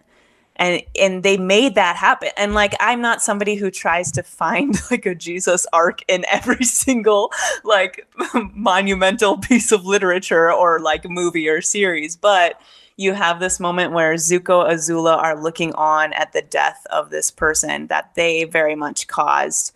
It's like, it's honestly feels very holy if you're watching it from that perspective. Yeah, and then if we want to play this out more, you have Zuko as sort of a Judas figure who betrays him, and that's what creates this situation where he dies. Yeah, I mean, we could play this out a lot, and probably don't need to, but I think that's I really, really love that. So we see her emerging, holding the body of Aang, and Zuko and Azula are standing before her, and then all of a sudden we see this huge flash of fire enter the cave. And Iroh jumps in and puts himself between Katara and Azula and Zuko. This episode, I realize, is full of people surprisingly entering into a room, right? Like this happens, I think, 5 or 6 times. Like this dramatic thing happens or is about to happen, and then all of a sudden, and there's a flash of light and a loud noise, and somebody else comes into the room. So Iroh does this, and he's standing there to protect Aang and Katara. And he says, "You've got to get out of here. I'll hold them off as long as I can." And it's this sort of reminds me of in A New Hope, right? Obi-Wan sort of sacrifices himself, where he's like, I'll take on Vader. You guys get to the ship and get out of here, right? Like this is an Iroh version of that. So she takes Aang to the stream and uses the water, as there's like a waterfall there, and she kind of like Superman flies up with the water underneath her in this pillar of water, while Iroh keeps firebending at Zuko and Azula to sort of give her cover. And once Katara and Aang are gone, something really strange happens, and I watched this a couple times and I couldn't figure it out, which is Iroh all of the sudden is like encased in crystal by the Dai Li, but you don't see them do it. All of a sudden it's like, and he's like encased in crystal, like he's captured. And I wonder, does he allow himself to be captured at this point? I don't quite it's like he gives up fighting the second she's gone and is captured by them. And he's sort of encased in these crystals, not unlike like a Han Solo encased in carbonite, maybe, right? That if we're thinking about this as Empire, right? Empire ends with one of our heroes captured and held in prison, and literally captured in this mineral substance, right? So we have this happen to Iroh. Yeah, or like Kylo Ren and Han Solo. Am I right? When he crosses the bridge and like it's almost like giving himself up to Mm-hmm. the choice of a family member, and then what happens next is very similar. Yeah, absolutely. So Iroh, we presume, is taken prisoner. We cut to Appa flying through the night sky, and on him are the Earth King, Sokka, Toph, Momo, Katara, and Aang's body, and I think Bosco's there too. I don't remember seeing Must Bosco, be. but I assume he's there because it would be weird to save him and not take him with. And we see Katara using the spirit water, which she didn't use previously, on Aang, and we see that the lightning. We see the lightning strike on his back. She cries, and we see Aang's arrow tattoo light up and flash for a moment, and he wakes up. And he smiles at Katara, and she looks down at him, and it's almost the same shot of her looking down on him when he first emerged from the iceberg. It's like a replay of that shot, which I think goes to what you were saying about like thinking, consciously thinking back to that sort of rebirth moment for Aang, and they embrace. So again, if we're thinking about Empire, one of the things that happens at Empire is Luke doesn't die, but he is defeated. And he gets his arm cut off, right? And then the last we see of them is Luke healed, right? He gets this robotic arm, and they're all, everybody who's not captured is kind of all standing there together on the Millennium Falcon. Here we're on the Millennium Appa. We have Aang revived, healed, right? But it's this, it's not it's a dark moment because it seems like the bad guys have won, or the Empire has struck back, if you will. So the next scene we go to, we're in the throne room, and we see Azula sitting on the throne, and Zuko is standing next to her at her left hand. Azula says, "We've done it, Zuko. It's taken 100 years, but the Fire Nation has conquered Ba Sing Se." And what's interesting is Zuko's voice is still the voice of Metamorphosis Zuko. It's still like the softer, calmer version of Zuko. And he says, "I betrayed Uncle." And Azula says, "No, he betrayed you, Zuko. When you return home, Father will welcome you as a war hero." And Zuko says, "But I don't have the Avatar. What if Father doesn't restore my honor?" And Azula says, "He doesn't need to, Zuko. Today you restored your own honor." And there's a hold on Zuko's face as he contemplates all of this, which led me to a question. And this is where we're getting close to predictions here, or what's going to happen. When Zuko says, "What if he doesn't restore my honor?" Azula says, "He doesn't need to, Zuko. Today you restored your own honor." It's made me wonder, is season 3 about Zuko and Azula making a power play against Ozai? Because it feels like Azula's not going to be happy on the throne of the Earth Kingdom, right? This whole time, we know she aspires to be the Fire Lord herself, right? Like, is this like Vader trying to get Luke on his side so they can overthrow the Emperor? Like, it's like, I mean, that would be what happens in Return of the Jedi, right? Like, that's part of this. So I'm wondering here, is her trying to get Zuko on her side and attempt to say, so when she says he doesn't need to restore your honor, she doesn't say it, but I feel like she's saying, because I will restore your honor, because she knows what real power is, and maybe she feels like if she can make lead a coup to take over the fire or the Earth Kingdom, why can't she lead yet another coup to take over? Maybe not even the first coup she's been part of, to take over the Fire Nation as well. So I'm just planting that seed there that if that's what happens in season 3, like, it sure feels like they're not totally telegraphing it, but the track is being laid if that's a direction they want to go. And then we get back to Appa and the gang for our final scene, and we see the Earth King riding on Appa as they're flying over the walls of Ba Sing Se to leave Ba Sing Se, I presume. We see the Earth King say, "The Earth Kingdom has fallen." Right? So we end this story on this pretty dark note. Azula's on the throne. She has basically manipulated Zuko over to her side. Zuko has made his choice. We see the Earth Kingdom has fallen. Ba Sing Se has fallen. We see Iroh is imprisoned, right? So this leads us to wonder, where do we go from here? So themes, observations, thoughts on this episode. You know, after reading that perhaps Aang had actually died and that the water resurrected him, there's a lot of questions like, what if she did use the water on Zuko and didn't have that water to resurrect Aang? Or another question is, do Zuko and Azula think Aang is dead? And if so, like, you're right, that whole battle was one where the stakes were high enough that you are trying to kill each other. Like, and the repercussions of killing the Avatar, is that something that Azula would have planned for? Like, did she want that to kill the Avatar? Because it seems like so far, everyone in this series is trying to capture the Avatar, use him in some way, but to then aim to kill him, like, would that have caused the cycle to continue, right? And then it's the Water Tribe that would have had like a Aang reborn into a Water Tribe baby. Like, there's so much to think about. Well, had that happen. And here's the thing: is I assume Azula does not understand the Avatar state, because we know that if Aang actually died there in the Avatar state, then the Avatar cycle is broken. So that's the opportunity to end the idea of the Avatar. She doesn't know that, though. At least I assume she doesn't know that, because Aang didn't know. Aang had to go to the spirit world and have Roku tell him that. So I'm presuming that that is not common knowledge. So if they think that Aang was killed, presumably they would have to assume a new Avatar is born. Now, the other thing I don't know is how rapidly does that happen? Is it like instantly a new Avatar is born? Is it the next child? Or is it eventually, like, what is the window of opportunity there for Avatar reincarnation? Now, we know it wouldn't have happened because he was in the Avatar state, but they don't know that.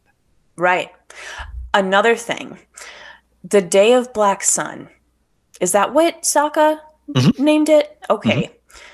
What happens with that now, right? Because, like, that had been the plan going forward, and especially to use the Earth King and Ba Sing Se, the army of Ba Sing Se, to bring it to Ozai on that day. Like, now without Ba Sing Se, what's their plan? like how do they do that now? Well, it depends how much of the Earth army is not in Ba Sing Se. Because we know that, like, General Fong is not in Ba Sing Se. He has an army. He was ready to sail on, with Avatar State Aang. He was ready to sail on the Earth Kingdom that day. He was ready to go, or on the Fire Nation, sorry, where he was ready to go. So that's the part I don't know, is like how much of their forces are located. Now, it seemed like a lot of them are in Ba Sing Se, because the king seemed to say that it would put Ba Sing Se in jeopardy if they were to attack. So, I assume that's the case. But yeah, I don't know. What is the next plan? Where are they flying to? Yes. I mean, do they have somewhere to go? They're leaving Ba Sing Se, but where? Right. And the Earth King said, he didn't say Ba Sing Se fell, he said the Earth Kingdom fell. So, like, is there any place in the Earth Kingdom that's safe now? Like, I mean, they have... Presumably there would be, because, like, that's not how allegiance works usually. It's not like, maybe there... I mean, this is actually a great Chris Moore question in terms of thinking about what are the next steps for a coup as well? Like, okay, so what is Azula's next steps? Just because she sits on the throne, does that mean she has access to the Earth army? Well, probably not. That's not how things tend to work. But yeah, I don't know. That's a great question. Right. Or, I mean, it's just traveling to and from Earth Kingdom villages was already high stakes before. But now when things are shifting, even if news travels fast or slow, even if things are a little bit different than, like, the world we live in, it would be maybe a little more dangerous to try to trust somebody, especially from the Earth Kingdom. And, like, Hakoda is nearby, like, the Water Tribe is around, but I don't know how, like, they're in the middle of a battle or something, right? Like, they were going to go confront some Fire Nation ships, right? Yep. Yeah, and I also wonder, what is the significance that they have the Earth King with them? Does the like exiled king of Ba Sing Se have any kind of power to even motivate people, to bring people together of like, this is our king, and we need to come together to reconquer Ba Sing Se. I don't know. Like he is definitely with them. So I'm assuming he is, to one degree or another, a character or figure in the next season. Another question is, I'm thinking about Iroh. Like, where we don't see exactly where he goes. Presumably he's in prison somewhere. That's got to eat away at Zuko. He seemed to hint at that. If we're thinking about this as their Empire Strikes Back, do you know what the first set pieces in Return of the Jedi are? No. They are multiple attempts to rescue Han Solo. So, like, are we going to see this attempt by the Aang gang to say, well, we have to try to rescue Iroh? Oh, yes. Because another question which my daughter brought up is season 3 is fire, right? Aang needs a firebending teacher. Now, we've met Zhang Zhang. I don't know that that's a great match, but wouldn't Iroh be the perfect firebending teacher for Aang? Aang already bowed to him as if he was his master. Right. So I wonder if something is going to happen to the extent where they need to rescue Iroh so that he can teach Aang firebending, so that he can realize the full extent of being the Avatar. I don't know how the attack on the Fire Nation is going to happen. I presume the Dragon of the West is going to be on the side of the Aang gang, I think. I'm excited to see, not even if they rescue Iroh, but when. Like, is this going to be right away? Now, one of the things between Empire and Return of the Jedi is, just like we had with season 1 and 2, we had a little bit of a time jump. Are we going to get a little bit of a time jump here? It can't be that long because we only have the rest of the summer.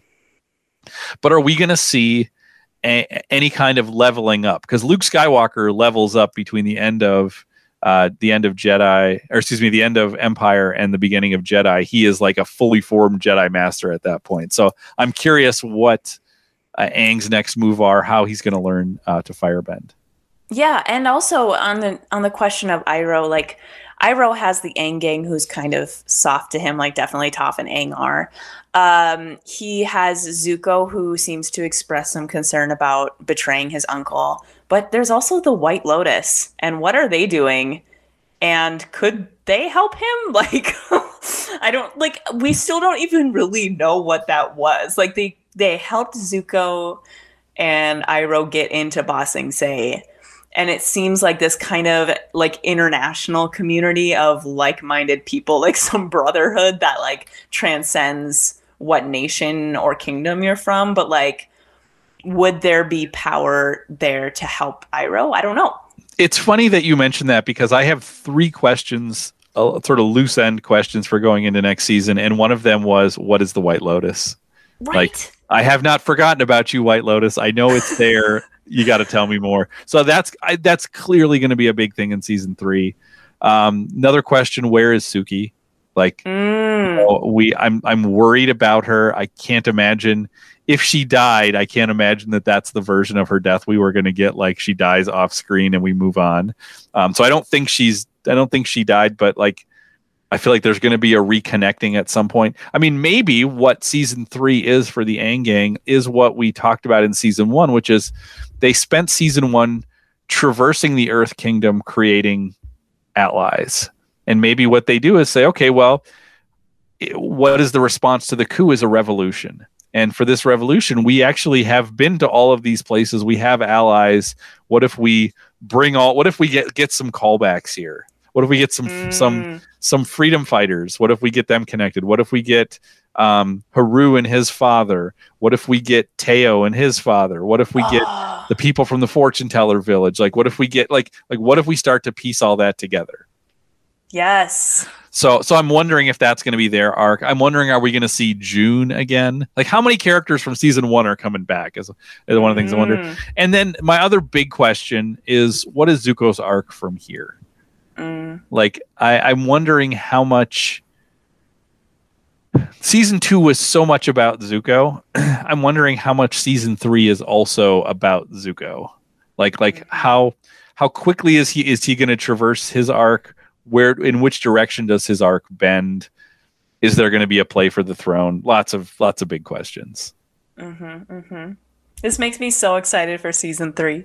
Yeah, Annie, this has been amazing. I think we this is by far the longest we've ever talked. We're gonna top out at 2 hours plus here, so we should stop. But this episode is worth it. Like, this episode of Avatar deserves this level of conversation. And I'm really excited for season 3. Now, one thing we should say to our listeners is this episode, I think, is coming out on April 24th. And our plan is to have maybe a slight hiatus, a few weeks off. You just got out of quarantine in Seoul. We're both teaching. The end of the semester is a very busy time. We want to make season 3 sort of our summer programming on the podcast. So our hope is that late May, early June, we'll come back and actually start dropping episodes on season 3. That gives us some time to get out ahead a little bit, because I know, there may be weeks where we're traveling in the summer where we can't record episodes. So we don't want to, once we get started, we don't want to leave gaps if we don't have to. I won't say that won't happen, but we'll try our best to not have that happen. So we'll be back probably in a month or so to kick off season 3 of Avatar with Academics. Any last thoughts as we close the book on season 2? I just want to watch it all right now, Sam. It's patience. It's the patience that's killing me. That's right. Well, that's all the time we have for today. You can go to avatarwithacademics.wordpress.com to find all of our old episodes on that website. You can subscribe to the Channel 3900 Podcast Network. Lots and lots of great stuff on that network. So you should be listening to everything on there. Lots of interesting things. And we will be back sometime soon with Book 3, Fire, Chapter 1, The Awakening.